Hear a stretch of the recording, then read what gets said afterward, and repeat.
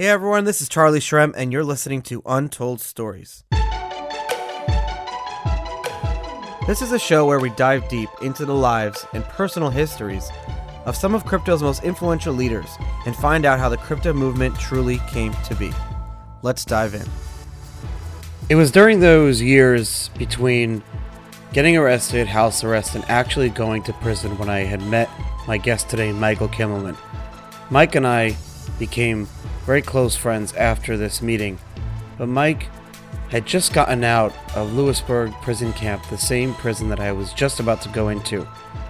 And when we met, he decided to sit and help me prepare for life inside prison. And we got to talking about his life, his background, and we talked about Bitcoin. And the year was 2015, and since that day, Mike became a Bitcoiner, Bitcoin lover, and all things cryptocurrency. His story is insane, and I don't want to ruin it for you, but his story and what he's been through dwarfs mine. And Mike is a really good guest and a really good person to talk to, and we've been able to remain close and allow us to work together for the future. Enjoy the show. Talk to you guys after the ads. I'm so honored that Untold Stories is sponsored by eToro. eToro is the smartest crypto trading platform and one of the largest in the world, with over $1 trillion in trading volume per year. What I really love about eToro is that the CEO has been around the Bitcoin space since 2012, so they really put their money where their mouths are. US customers, myself included, we can trade the most popular crypto assets, in fact, almost all of the ones that you want to trade, with low but transparent fees. So you actually know what you're paying for everything. And that's really important. So if you're not ready to trade yet, you can practice building your portfolio with the eToro $100,000 virtual trading feature. So you can create this whole portfolio without trading with any real money to see how you'll do. And you can learn all the different ins and outs without using any real money yet. And then once you're comfortable, you can enter the market and start buying and selling crypto for real. Best of all, one of my favorite features is that you can connect with 11 million other eToro traders in the world, myself included. And we can talk trading, charts, and all things crypto. So listen, head on over to eToro.com, links are in the show notes, and build your crypto portfolio the smart way. I want to thank and give credit to the first ever sponsor of Untold Stories, Scott Offer. Scott is a Bitcoin mining consultant, and I really want you guys to check out one of his coolest apps that's free to use. It's a Bitcoin mining profitability calculator that you can check it out before you get involved in mining, or if you just want to learn more about whether mining is profitable and how it works. The website is cryptomining.tools. That's cryptomining.tools. You can enter your estimated uptime and get more realistic profit projections. It includes really cool features like the impact of the Bitcoin block reward halving, which is actually coming up extremely soon. Their API allows you to embed profitability calculators and other live data directly into your own website, all for free. Also, if you're wondering which miner is the most efficient or has the best chance of breaking even, you should try out their interactive hardware comparison chart. So it's a hardware comparison chart, so you can compare all different types of miners for all different coins and tokens, and it's interactive, so you can play around with it. It's by far the best tool if you have any questions about mining, or if you want to learn more about mining. It's the best tool. You can check it out. As a mining consultant, Scott helps you make data-backed business decisions. He will be involved in the process if you want to buy a miner, if you want to sell a miner, if you have miners that need to get into data centers. I mean, if you follow Scott on Twitter, even if you're not in the mining industry, you learn so much. I follow him. It's super cool. You can check it out on Twitter or Telegram at Offord Scott. That's OFFORDSCOTT. That's OFFORDSCOTT. Again, I want to give a special thanks to Scott. You were my first sponsor when the show was just launching. Thank you so much. Untold Stories wouldn't be here without the amazing production company Blockworks Group. A few months ago, I approached Blockworks Group and I said, hey guys, I want to do a show, Untold Stories. Can we make it happen? And these guys are the only event and podcast production company that I trust. Really, the show is powered by them, and it wouldn't be here today without the amazing work of the Blockworks Group team. So for access to all the premier digital asset conferences and to check out their other podcasts in their network that they produce, check them out at blockworksgroup.io. That's blockworksgroup.io. I promise you will not be disappointed. Over the course of this show, we talk about a lot of things, and prison is one of them. I don't use it as a crutch, and I like talking about it because it helps me therapeutically.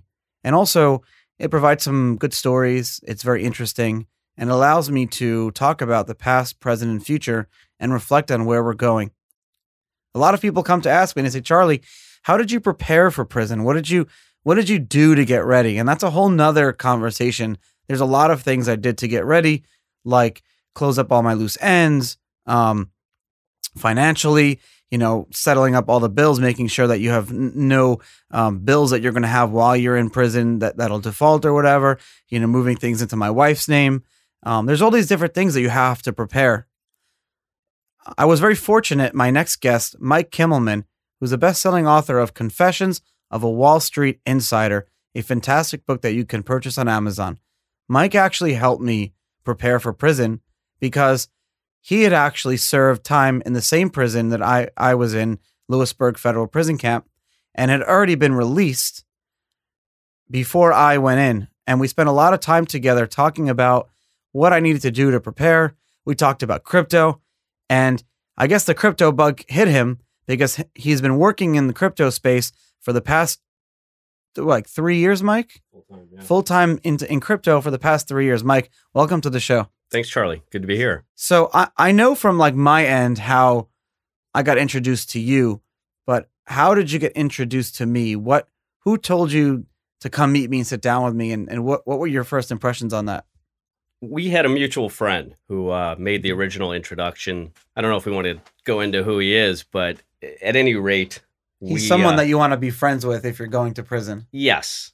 And I think this was a way for me, in some cases, to pay it forward. So in my situation, it was around the end of 2011 that I was supposed to report. And I spent probably 6 months before that talking to people who had been in my shoes before. Talking to them about whether to go to trial or not. I had been offered a very, let's call it a sweetheart deal by the government in my case, which basically they offered me a no jail, no fine plea deal if I pled guilty to one count of conspiracy to commit insider trading. That's what I was charged with. I ended up turning down that deal, but I talked to a lot of people beforehand about the criminal justice system, about the prison system.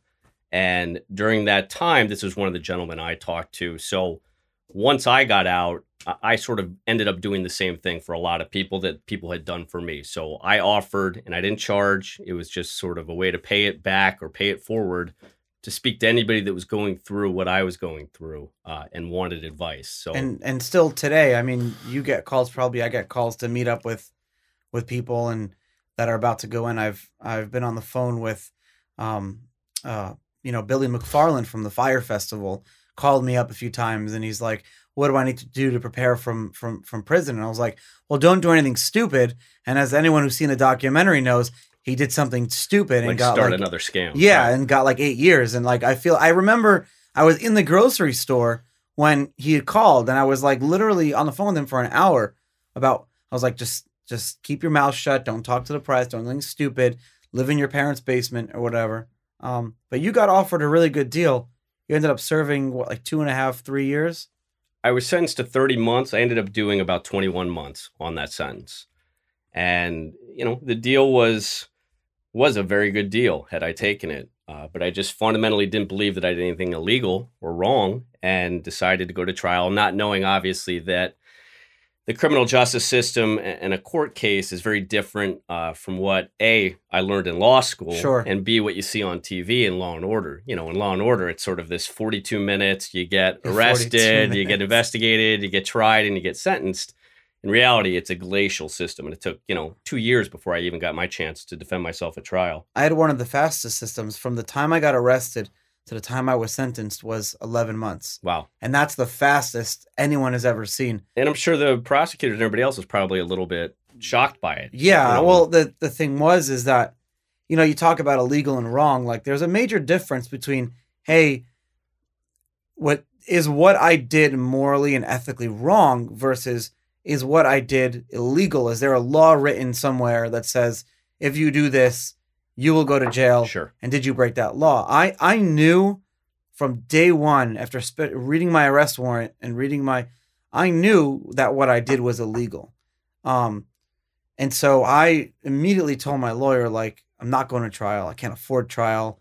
I would lose a trial, and let's just make a deal. And I guess I got lucky where the prosecution was dealing with the Silk Road case. They had a lot of other, and so my deal, they just wanted me for, to make it, they were happy that I guess it was easier that I wasn't fighting or wasn't going, to jail. And I admitted my mistakes, but, in those types of situations, you often are trying to just make the least worst choice that you can make. There's no good choice. Right. So, I mean, was it such a hard-hitting thing for you when you lost a trial, and they coupled you with a lot of other people who had committed a lot of really bad things, and you were coupled with those people. You didn't even get your chance at your own trial, which I think is wrong in a sense. Yeah, I mean, the government's very effective at winning these cases. And that was sort of my fundamental bad handicapping on that front, is the federal government wins 97% of their cases, wow, whether by plea or by trial, which is itself a statistic that should sort of leap off the page and give you pause. I mean, I don't think anybody would buy tickets to a sporting event if one team won 97% of the time.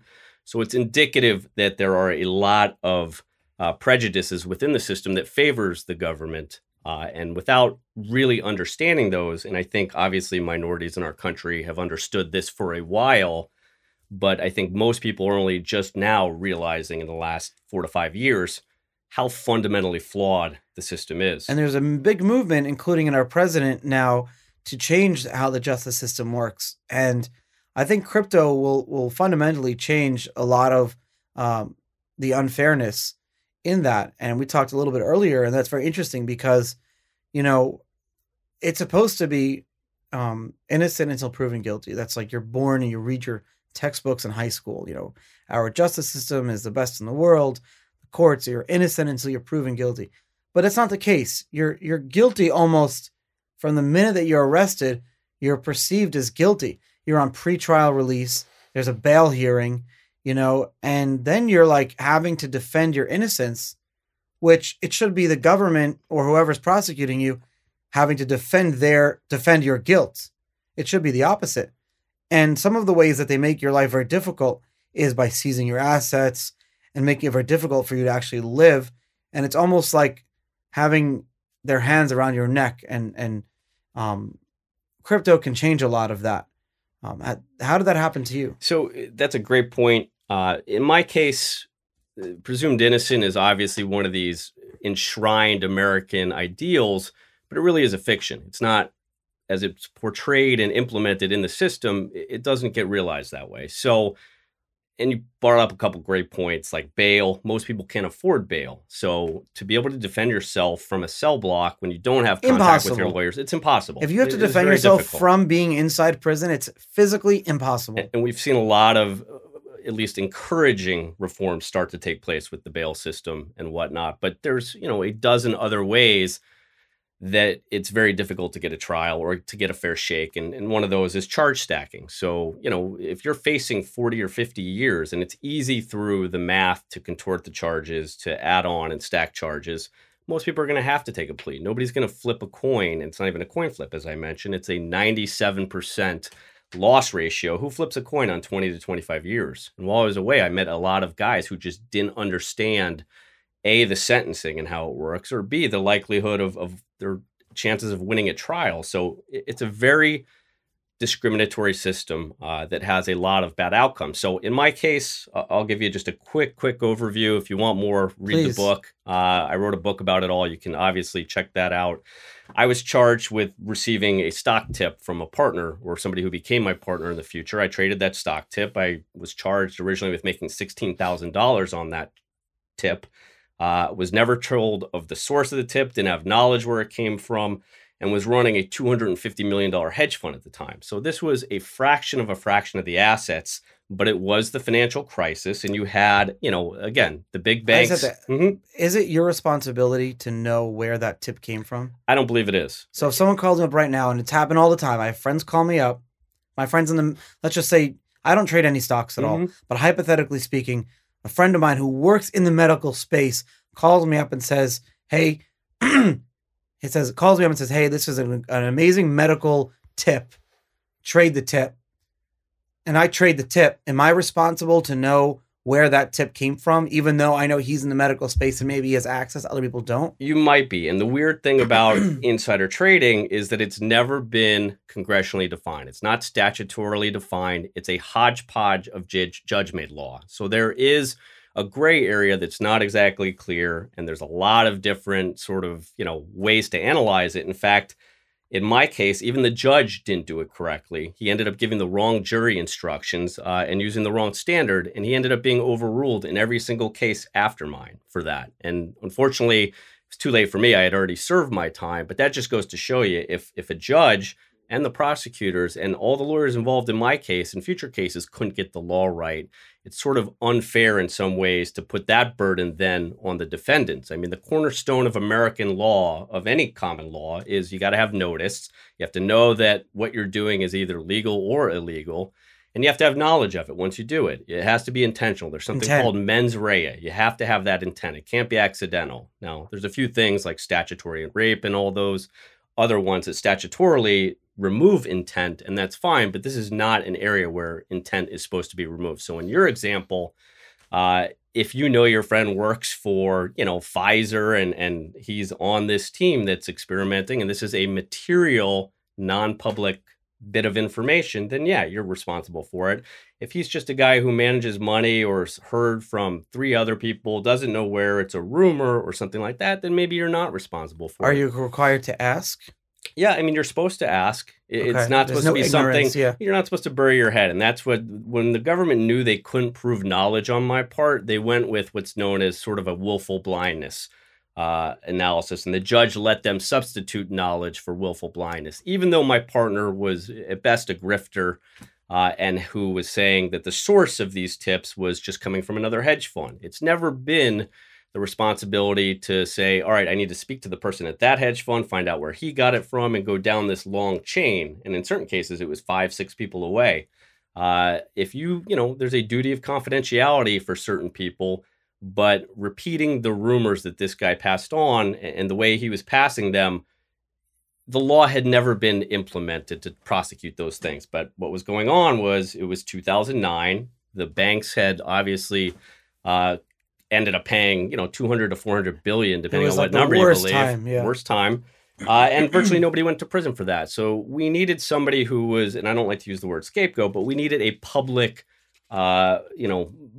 apportioning of blame outside of where the blame should have been in this type of crisis, which was on bad public policies, which was on the fraudulent behavior of some big banks and whatnot. So they arrested a bunch of hedge fund people because you could parade a guy, made a lot of money in a suit up front and say, this is the guy responsible for the crisis. Thank God we got him. And the public was angry at this time, and rightfully so, for that type of fraud. And I'm not excusing some of those people. Many of them deserve to go to prison. And committed crimes. But in my case and several others, cases that ended up getting overturned, this was a big net, and they grabbed a lot of people in a very unconstitutional way that weren't supposed to be grabbed. When people read your book, they probably come to you and say, your crime wasn't really a crime, or you didn't do anything wrong, or you shouldn't have gotten all that prison time. They probably come to you and tell you that, thinking that they're making you feel better. I call that minimization of the crime. Personally, I don't like that. I actually get angry about it. I get angry. I've had judges come to me who I've been having dinner with and come to me and says, I would have never sentenced that for you, or I would have never even allowed your case to go through. I've had judges tell me that. Right. How do you feel about that?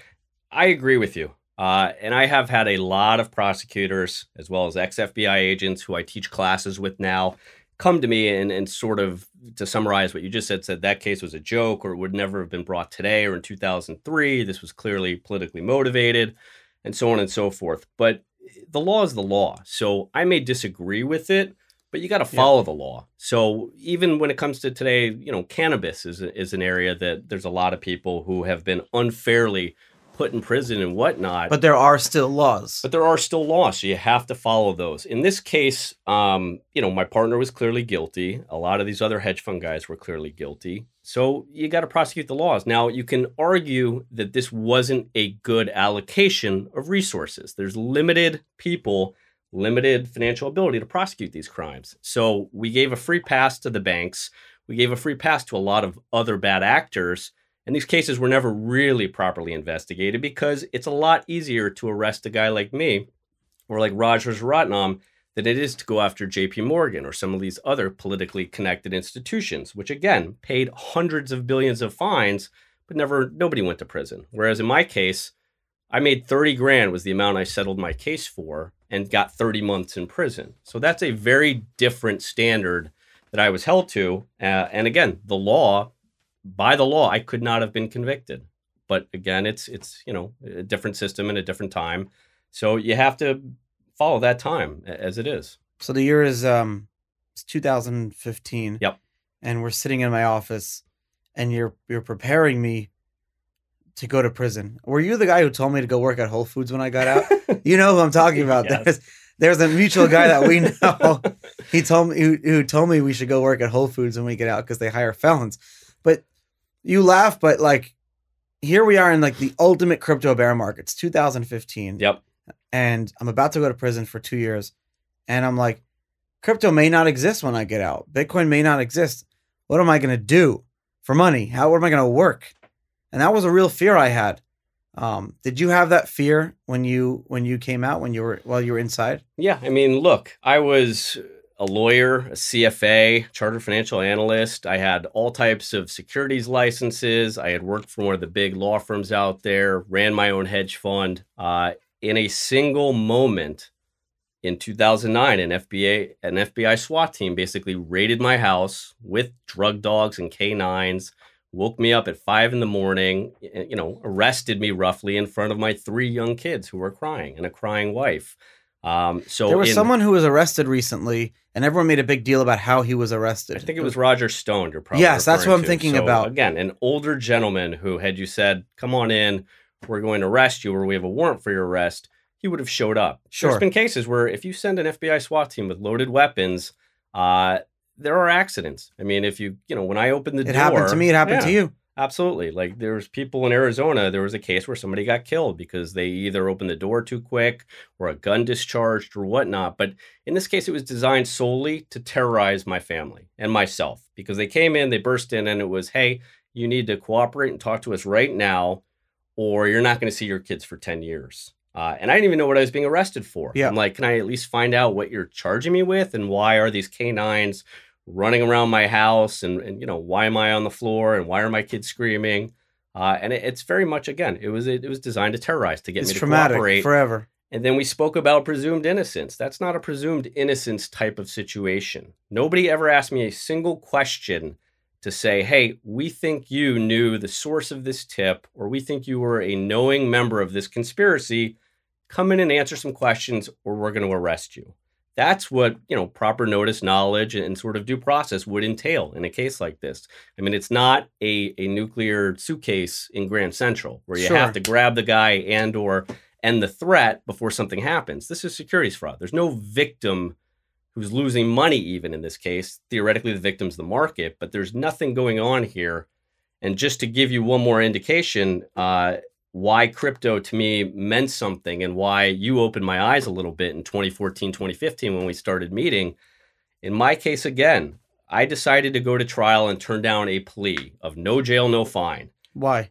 Because I didn't think I did anything illegal. Okay. And I was stubborn, didn't really understand the system entirely, but was very, very confident that I was willing You wanted to defend yourself. I was willing to face time to defend myself and to give you my side of the story of what happened and why I didn't do anything illegal. In retrospect, there may have been some things I did wrong in that I sort of tolerated somebody working for me who raised some red flags that I still kept working with because, the underlying story is greed. I thought he could make me money. I thought he was a smart guy. Sure. I knew he had some personal flaws. I didn't think it extended to the point of him trying to bribe a lawyer or doing some of the other things he was accused of. But either way, when I turned down their plea, the government, turned up the heat, which again, very extra constitutional. So they sent agents to follow me. They shut down and froze my accounts. So my bank accounts were closed. I wasn't able to get the money then out to defend myself, to hire, the legal counsel or make the moves I needed to do. They canceled my credit cards. They shut my wife's business accounts. And she was the only one at the time now working to put food on the table for our children. So think about that. Before a single trial or summary or anything else that took place. Sounds like the old Soviet Russia days, yeah. Very similar. I was closed out of the system. I mean, try paying your mortgage with a money order from CVS. It's not the easiest thing in the world. So at that point, that sort of was eventually the light bulb that went off with Bitcoin. I was like, so I thought the money I worked for my whole life was my money. I thought because I had it in an account at TD Bank, it was my money. And then, you try to call TD Bank and say, well, what happened? And, go through all the legal channels. But no, that money's not yours if somebody else can shut it off at whatever whim they have. So that was the basic light bulb for me where crypto and Bitcoin became really interesting because you understand it theoretically, but when it happens to you personally and your family and everything else is involved, it really hits home. eToro is crypto trading made easy. It's one of the largest and smartest trading platforms in the world with extraordinarily low and transparent fees. Join myself and 11 million other traders and create an account at eToro.com. Links in the show notes, and build your crypto portfolio the smart way. I'd like to thank my sponsor of Untold Stories, Scott Offord. Scott is a Bitcoin mining consultant and provides managed miner hosting services in Texas. If you need to get at least 25 megawatts of miners online in the next 3 months, Scott wants to talk with you right now. Contact him on Telegram or Twitter at OFFORDSCOTT. He's offering an all-in rate of 6.5 cents per kilowatt an hour. Wow, that's like super cheap. That's like electricity cost in the Arctic, where things are automatically cooled because it's so cold. So he's offering 6.5 cents per kilowatt an hour without any CapEx required. Or if you commit to $170,000 per megawatt up front, he can get you a rate of 5 cents per kilowatt. Am I reading that right? 5 cents per kilowatt? That's unbelievable. Scott can get your first 25 megawatt hashing within 16 weeks from the date of signing. All the infrastructure, power lines, substations, water lines, and buildings are fully owned by the hosting company. By the end of March 2020, they will already have 150 megawatts online in Texas. This is such a super cool ad to record because my listeners are learning about mining now. Like this is really interesting. I didn't even know half this stuff before I met Scott and he started sponsoring the show. So make sure you check out Scott on Telegram and Twitter at OFFORDSCOTT. And Scott, thank you again for being my first ever Untold Story sponsor. And so when I was in prison, Bitcoin was going through a bear market. And then as I was getting ready to be released, it started getting into more of a bull market. Had you been paying attention the whole time and started seeing this like, oh, maybe this kid knows what he's talking about a little bit? Yeah, I mean, look, as a traditional markets guy, when we first started talking about Bitcoin, my general response is probably the response of most people still today. It's like, the government's never going to allow this to happen. They're going to shut this down. How can they allow people to control their own money? I think to some degree, it's been the frog in boiling water theorem. What's that theory? I never heard that before. So if you drop a frog into boiling water, he'll jump out. He'll understand that this will kill him or it's not good. If you put a frog into warm water, he'll think it's a bath. And if you slowly turn that heat up to the point where it's boiling, it'll kill him because he'll never have that sort of emotional, physical reaction of, hey, I need to get out of here. So you're slowly tightening the noose. So it's the slow tightening of the noose. I think the government in the beginning thought, oh, this is kind of a curious thing. And it's really just not going to ever be something that's going to change the world or that's a threat to the existing infrastructure. And I think by the time it's permeated so far and infused nearly every part now of the globe, I don't want to say it's too late because this is something we could talk about later. I have a lot of fear that there's a ton of complacency in the Bitcoin community and in the crypto community that, hey, it's too late. The cat's out of the bag. They can't shut this thing down. But it does have a lot of corporate backing now. And there's a lot of other countries where it's become, it's become critical to the survival of the people. Sure. It's become critical to the survival of the people in Venezuela and other places. But I agree with you. I think that to get cocky and think that we're here we are in this amazing payment system or alternative financial system and we're untouchable is a very bad thing to think, because I still think that in one fell swoop, any government, especially like a Western government like the United States or the European Union, could come in and just shut it all down if they wanted to, really, really, really badly. And there's a number of ways they can do that. And yes, in order to shut down Bitcoin, you'd have to shut off every computer on the internet. But what they could do is not shut down Bitcoin as we know it today, but they can make it effectively impossible and or illegal to hold it or use it and transfer in and out of it with dollars, where it would go back to being an underground and remain this, these like one of these like political parties that are banned, So right. Yes, the political parties exist, but they're banned and they'll never be in government. They're marginal actors that don't have any real influence. Exactly. And that could potentially happen. And Satoshi saw that. Satoshi, when a lot of the early crypto people, we had said, hey, Satoshi, like we should get WikiLeaks to accept Bitcoin. He said, don't do it. He said, let's we're still too young. Let's not let the cat out of the bag and let's not do it. And of course, no one listened to him. And we got WikiLeaks. He said, it's gonna kick the hornet's nest. And we got WikiLeaks to accept Bitcoin. And that really changed the game of how Bitcoin was perceived. It was a very bad first impression or a very good first impression, depending on who you ask. Very observant. And I think you have a lot of people who are very cocky about it with, the honey badger and the Bitcoin obituary and nothing could touch it. And I agree with you. And it's not just a Western government. It's really the U.S. Let's call, a spade a spade. Sure. The dollar is the reserve currency. First of all, Europeans and some of the other countries, China's tried to ban it. It's not as, motivated by that. But the U.S. with the financial and intelligence structure, if they wanted to go after it and really try to ban it, it would be an issue. And I don't think Bitcoin has been tested by a sovereign actor of that caliber. I mean, maybe the North Koreans have tried to hack in, some other smaller rogue governments.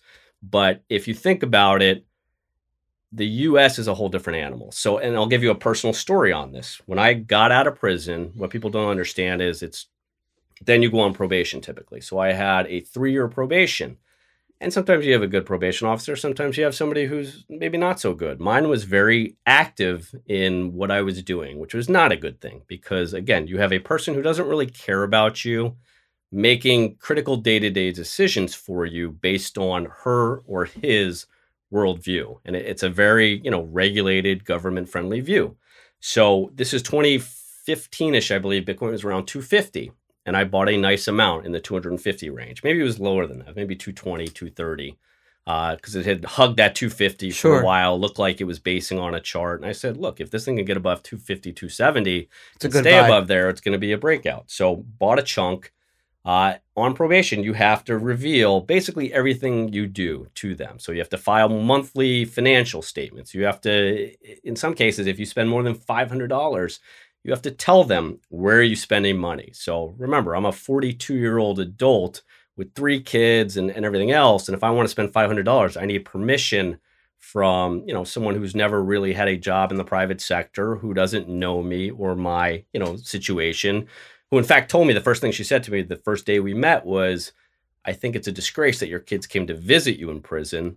And I think you should get back together with your wife. Wow. And, my reaction to that is like when you get, it's the same as in prison. When somebody of authority that has absolute say over your future and your well-being tells you something, if you disagree, you sort of nod your head and politely say, okay, I agree with that, or I respect that. You don't argue with those people because there's no ability to, try to persuade them or to have an outlet for it. So those were the 2 things she told me. And I said, look, I think, the fact that my kids were able to see me, it's not like they had to hop a gate and dodge Yeah. past a rifle tower to see me. It was a visiting The section. visiting rooms are not like bad. They have like little kids' toys and TVs vending machines, and vending machines. Yeah. and all that. It's like a little kindergarten. I've seen Right. preschools that are in worse shape than those visiting rooms. And my wife was the one who served me while I was away. So it wasn't, my decision, but I said, thank you very much for the advice. Mind you, this is advice coming from an unmarried, childless person. But either way, I had to reveal to her that I had bought Bitcoin, just like I had to reveal to her eventually later that I had made an investment in a CBD company. And her response was, without knowing what Bitcoin was, really, other than maybe an article she saw on the news somewhere, was, if I hear you're even remotely doing anything in that sector, buying it, touching it, writing about it, anything else, I will send you back to prison tomorrow. Wow. And it was not let me explain to you why it's allowed, and here's the Treasury ruling. It was end it. What happened? I sold. I mean, I had no choice. I wasn't going to risk going back to prison. So that goes to your point where if the government actually did a frontal ban or assault, all these people in San Francisco or Austin or everywhere else who are these Bitcoin libertarians, 98% of them would not face a 10-year prison sentence or real jail time. 99% of them would be shaking in their boots the first night in a holding cell. And would liquidate. Certainly all the big tech people would be, out. Sure. And I don't think the government is that dumb at this point. No, they know that. So I don't think they would, but I don't think they would do a frontal assault. What worries me now is much more of a, again, frog in boiling water type of assault, in that, whether it's Libra or FATF, the FinCEN regulations. FinCEN is now doing the travel rule where exchanges have to give your KYC AML information to another exchange. Tell me about how that would work. So that's a very recent development that came out. Now exchanges have to share information with each other, or what if they don't? Well, if they don't, they're in violation of certain FinCEN rules. And most of these exchanges aren't going to take that risk to be shut down. So exchanges in Europe or China, what do they have to do? If you're a member of FATF, let's say you're sending let's say you have a Coinbase account, you're already full KYC AML. If you want to then send to Binance or to Gemini or one of these other institutions, when Coinbase sends your coins there, they have to also send your information, so they know exactly who you are and whatnot. Now that may be, if it's just that, that's not something that's terrible, but it's rarely, hey, that's all that's going to happen. Yeah, it's always a precursor. So then if it becomes any type of wallet to wallet transfer, if you're a vendor of a wallet and you have to do KYC, AML, and travel rule, then that's, another step that would sort of. But don't you think that'll push people to be using more wallets where they control their own keys and using decentralized exchanges? Yes, but what happens when it becomes a peer-to-peer rule and you have to, more or less become not a money transmitter, but you have to do full KYC or something else. So they can come out and say, if you're sending more than $1,000 to someone receive it, you have to have the KYC of that person. It would be outrageous, and it would be incredibly, but it could be possible. Not unconstitutional. It would be very aggressive, and it would tell you, hey, we want to control every single dollar, Bitcoin, any type of currency that moves anywhere. We need to see who's doing it and where. So that again, but that becomes again, a system where you can confiscate, a system that becomes more centralized. So it would make it so difficult. That's my point. It would make it so difficult and so complicated and so expensive to use transaction to hold. And the whole point of it would go away at that point. Right. That people won't use it anymore. Right. And again, Libra has some of those tendencies too. I was encouraged that at least, and this is sort of counterintuitive, that Congress and some of these other regulatory agencies sort of attacked it right away. Because if you think about it, Libra is the perfect vehicle for these people. If it becomes, which it would eventually become because it's anyway centralized. A Bitcoin competitor. And it's not going to, it's a competitor, but it's also a permissioned, centralized, that's basically a conduit to U.S. financial intelligence as well as other governments out there. The early Bitcoin people like myself were born out of this freedom movement, right? And this is before I even got arrested. This was take control of your own money because it'll, free you. And it wasn't criminally or privacy related in the U.S. We were like, yeah, the U.S. is cool. Sure. But if we have this more open financial system, we can transact, and globalization. Don't forget, this was the Obama era. Mm-hmm. So when Bitcoin was born, Bitcoin was born around the same time, literally a few months after Obama was inaugurated. So this was the globalized world. Let's work together with everyone over the next 8 years of Obama's presidency. That was the mantra, open world and diversity, and we're all love, and whatever you want to say about the Obama presidency, fine, whether you're a big fan of him or not. But there was that message. So the Bitcoin movement came out of that hatred of the big centralized banking world. It wasn't the hatred of the government. Right. And people get that mistaken. The early Bitcoin messages in the early Bitcoin world wasn't we hate the government. It was we hate the centralized big banks and corporations that are controlling and freezing our money and not allowing us to participate. So you had the first 8 years of the Obama presidency that was very open, and that was the early message. And you could be a loving Bitcoiner and still be, for lack of a better term, a statist, someone who believed in the government as a good thing. Mm-hmm. You could be both.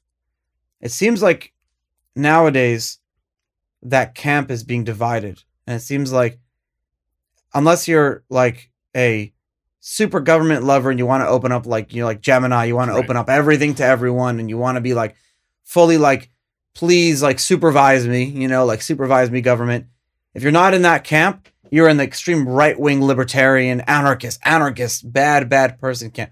There's no middle ground anymore. And that's not just in Bitcoin, that's in global politics. Everywhere. It's a great sort of analogy for what's taking place across the spectrum. So you've got, Twitter's the perfect example. If you're not sort of agreeing with my point of view, you're a criminal, you're a lunatic, you're something out there. I mean, we have an entire nation now, and again, it's not an entire nation. It's just magnified by the 20% of people that are on Twitter or whatnot. It's not even that much. Right. But again, these are a lot of the people controlling the media, controlling sort of public perception and culture. So it's an outsized impact with an outsized megaphone, and it's become a nation of confirmation bias. People on Twitter or anywhere else, they no longer look to other people's viewpoints to try to understand where the weaknesses are in theirs. As a former money manager, That's all I did. I had my thesis.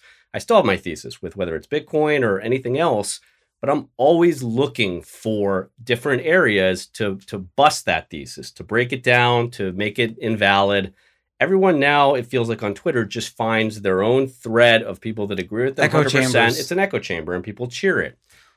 Well, what happens is if you're like a random person and you have something like powerful using loaded words, a definition of a loaded word is a word basically to sway opinion by someone reading that word. So actually, a side point, a really good way to tell if the newspaper or the internet article or the magazine you're reading is biased one way or another is how many loaded words do they use. And that's a very good way to tell. Like, for example, I read The Economist.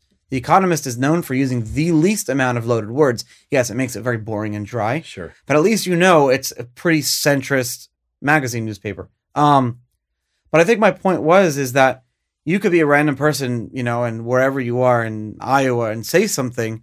And if like the vice president of a political party happens to come across, likes your tweet, and then all of a sudden you get like 10,000 likes and retweets, the New York Times will use that use you as a quote in their article. So now it's not the media formulating their own opinions. They're taking the opinions of someone they saw on Twitter and then pushing that opinion on everyone else. Yeah. And then you have a president who literally, the whole point of like a press secretary was filter. This is a crazy thing.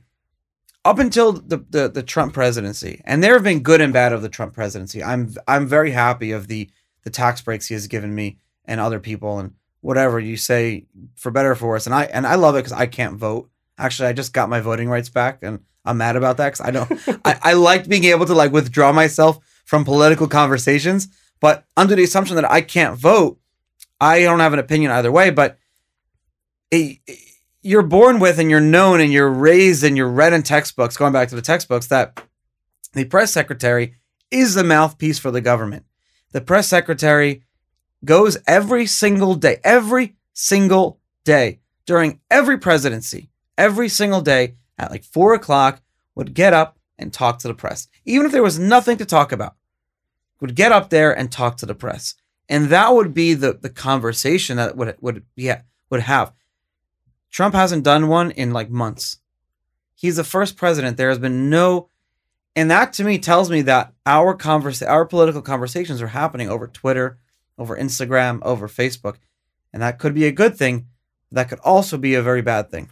Yeah, no, it's, again, technology is changing all these things. And I don't think we understand entirely what the effect will be.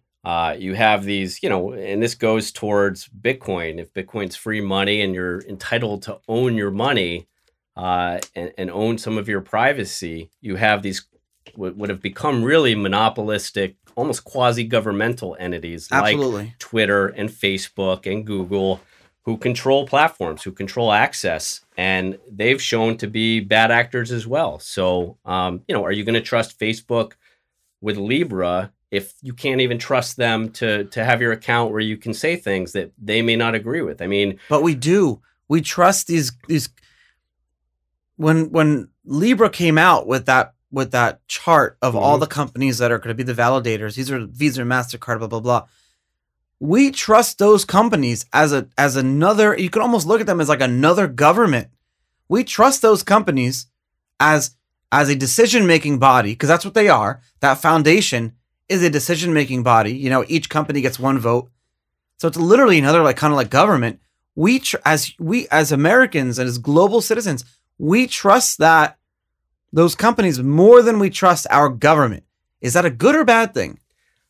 I don't know if that's still the case. I mean, and we talked earlier about hating the government. No way do I hate the government. I have my skepticism and suspicions. But that's okay. You're allowed to It is okay. And you're right. The banking system has been much more egregious than our government. But the banking system is a private actor, just like Facebook and Visa and PayPal. And those are private actors, unelected, who have the ability to flip a switch and shut you out of a system that now more and more people's livelihood depends on it. I mean, look at the YouTube and other areas, the demonetization that's taking place.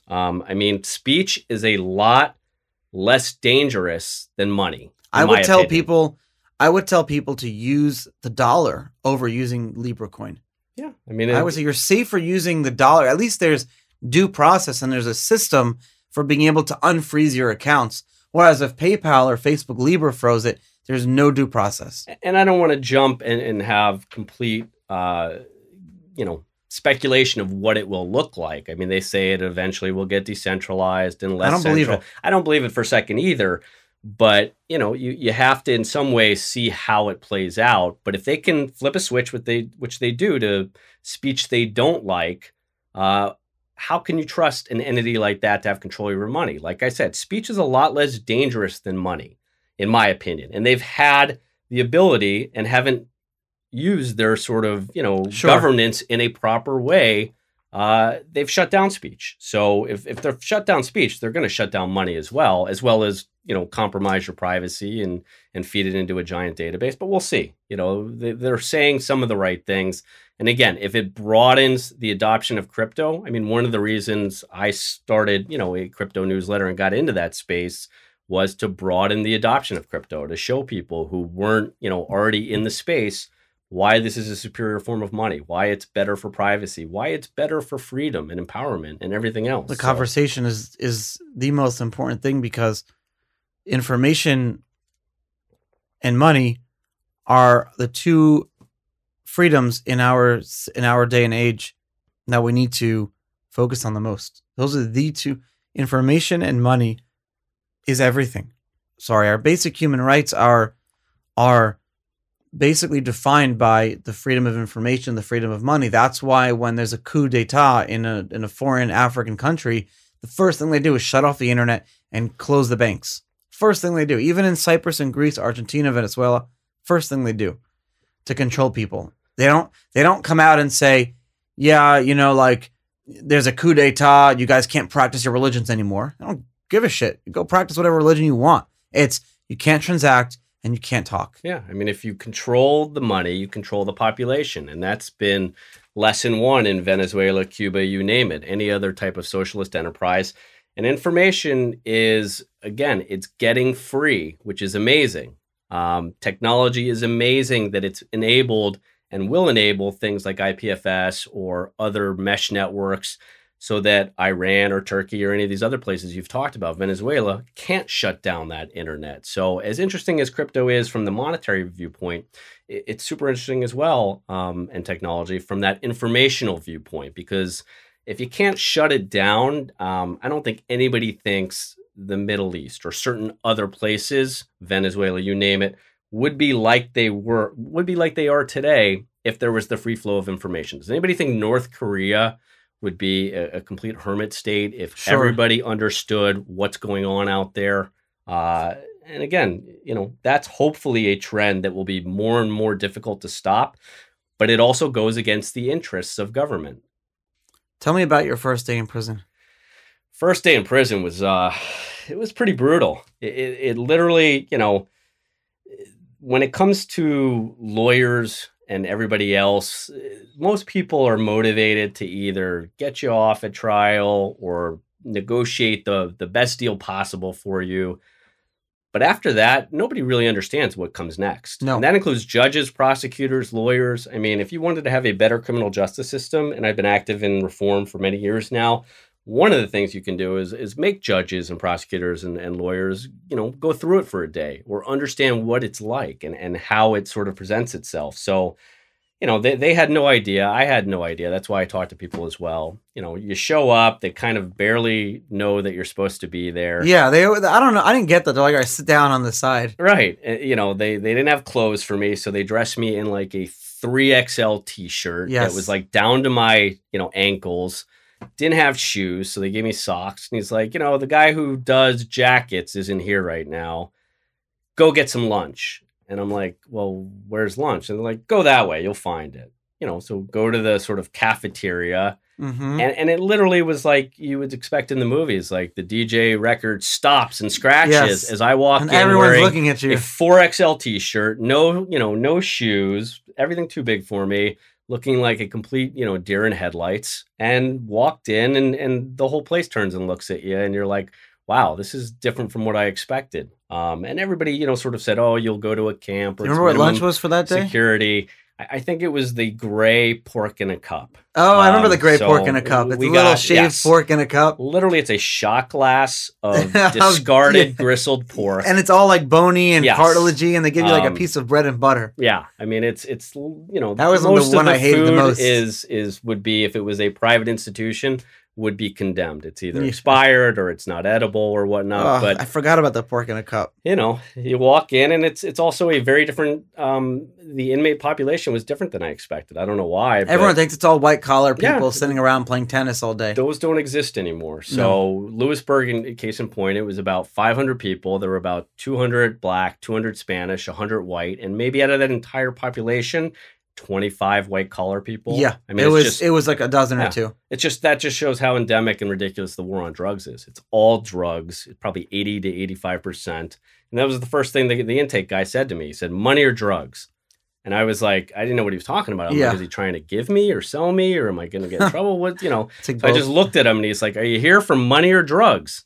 And I was like, oh, I guess money, but that's it's a combination of both. Could it be a combination of both? It could be. And then he gave me the, sort of the warning of, you're going to behave yourself here. And, what do you say to that? Like, no. Like, is there anybody dumb enough to say no? Yeah, I'm not. Some people would say no. Right? I'm like, of course. He's like, good, because... So you're in the R&D room. Yeah. And that's the room that you only see when you enter and when you leave, receiving and discharge. I remember that room. But they pointed to... So Lewisburg is a minimum security, but it's attached to a pen, a maximum security. That's one of the most violent and, really sad places on earth. Screams at night. Yes. You could, when you walk the track, you could actually hear inmates screaming in pain and other types of violence going on.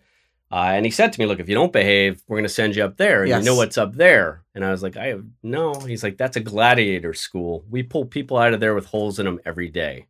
And that's what happened. You would see ambulances there all week long. I think there was a couple people who were murdered while I was there. So it's a really, just depraved, awful place that I don't think the American people or anybody else would allow the criminal justice system to exist in its current form if they understood what it was like. And that's why they don't allow cameras in federal prisons and whatnot.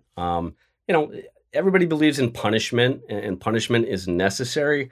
But if there's no rehabilitative aspect to it, and there was very little rehabilitative aspect that I saw anywhere. There was no rehabilitation. No. What was there? Well, Working in the garage and learning how to, fix a tire?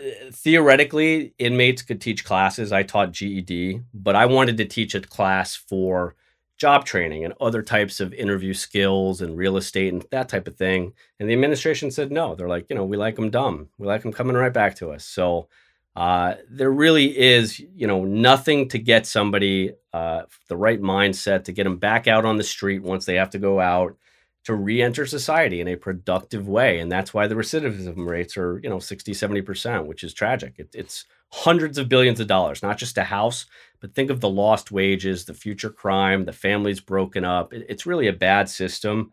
And I think healthcare, criminal justice, there are all these other big sort of leviathans that technology really hasn't touched. And I'm optimistic that either data or technology or reform, as we sort of become more evolved, hopefully as a species, realizes, there's a difference between murder and not paying your taxes or whatnot. And that it doesn't, somebody who's gone through the latter doesn't deserve the same type of scarlet letter as somebody who did the former. And once they get out, we want that person back on their feet. We don't want them to be a ward of the state. When you're in there, in the movies, they tell you, never ask what someone did to be in there. It's the complete opposite. The first thing you do is talk about, what did you do and what did the other person do when you become friends with someone. So you end up befriending, or I wouldn't call these people friends, some of them maybe, but you talk to these people and you ask them what they did, or they ask you what you did, and you're just jaw drops when you find out. It's like guys in jail for 8 years for having a pound of weed in his car. Yeah, I'll never forget watching the 2012 election, and what was more just surprising and heartbreaking than anything else, wasn't the presidential election with Romney and Obama. It was Colorado legalizing weed. And literally to the left of me... You were in prison watching that? Yes. Okay, to the left of me was a guy serving 5 years for conspiracy. And his conspiracy charge was literally he had friends come in from out of state and say, hey, can you hook us up? We want to get some weed. And he said, I don't have any, but I'll hook you up with the guy I get it from. And of course, the guy who was asking was wired up because he had been busted somewhere else. And that became a federal, interstate conspiracy crime. Yeah. Just introducing somebody for that. Wow. And then the guy to the right of me was serving 10 years for growing plants in his basement. And because it took place in Maine, he had a rifle in his house like everybody else in Maine. And so it was a 5-year additional for a firearm. So 10 years for growing plants in your basement. And these two guys are sitting next to me watching Colorado legalize everything they just did and say it's okay. And this guy's got another 6 years in prison, and this guy's got another 3 years in prison. That's not a moral system. Isn't that crazy? Yeah. So that was sad. They put you on that bench. You sit on that bench, the brown bench, the first day. I never forget that brown bench. You sit down on the bench, and a guy walks up to me and says, if someone puts candy on your pillow, don't eat it. And of course I ate it because I thought he was joking. I slept with my eyes open that first night. Yeah, there's a lot of, you learn in a very fast manner what the sort of rules are of prison. Respect. Yeah, and that's it. It's respect and humility.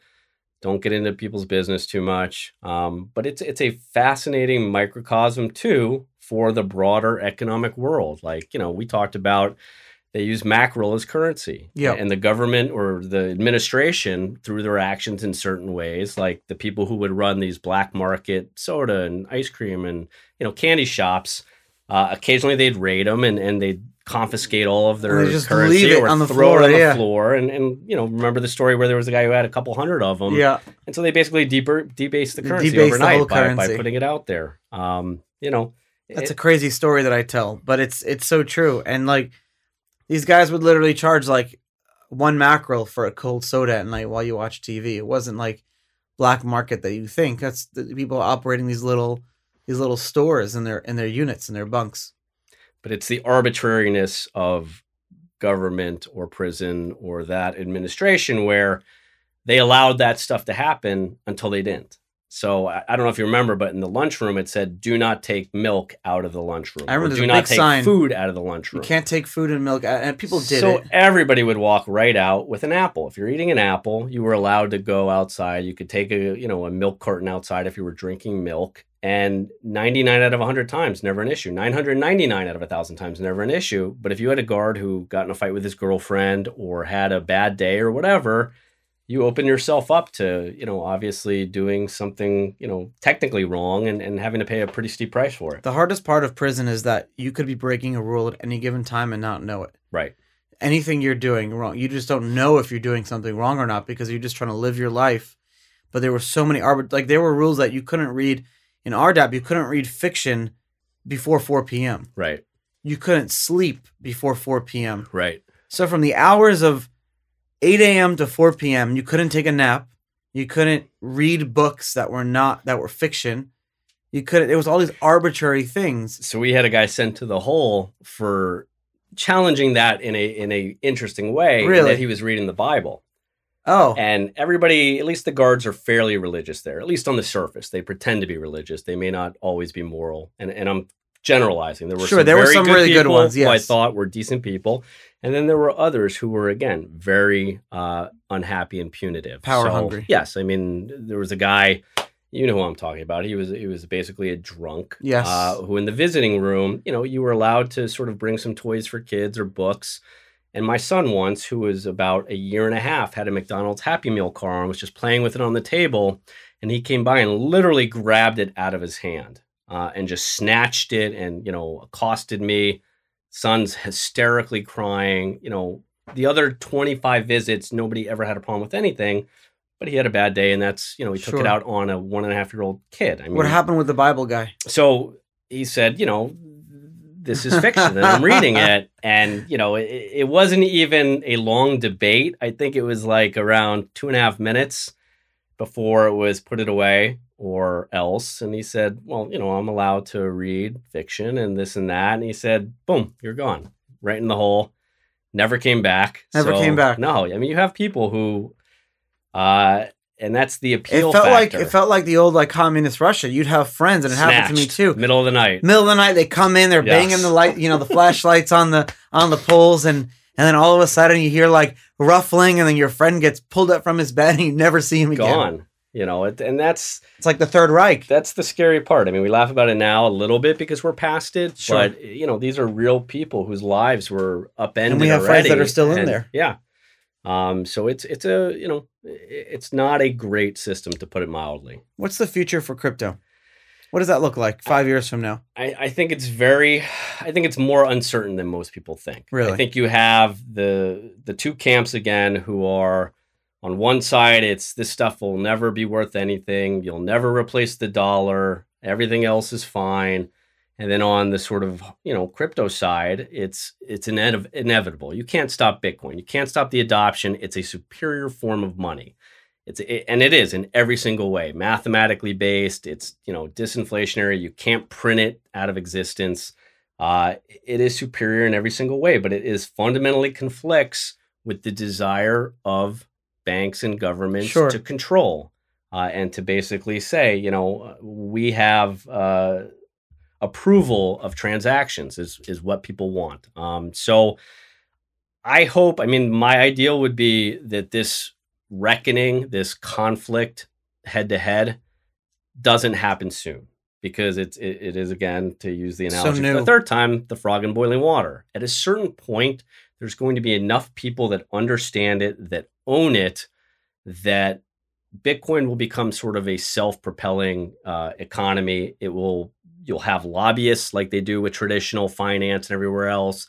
And you'll have groups that will plead and lobby and try to maintain the ability to use it. Now, again, the hardcore people will say it doesn't matter. You can't stop it. And that may be the case. But again, and I'm biased, obviously. I have this argument with a lot of people in the community who say nobody can do anything to stop it. The government can never do it. But as somebody who has felt the full brunt and force of the government, again, I will go back to if They want to say 10 years Sure. for anything, just like they've done in the past with gold and other instruments. If it becomes something where, don't think that in a year or two that Iran or somebody, if there's a terrorist incident, and it's been funded by Bitcoin, whether it was funded or not by Bitcoin, the sort of public story Yes. is going to be Bitcoin or crypto enabled this.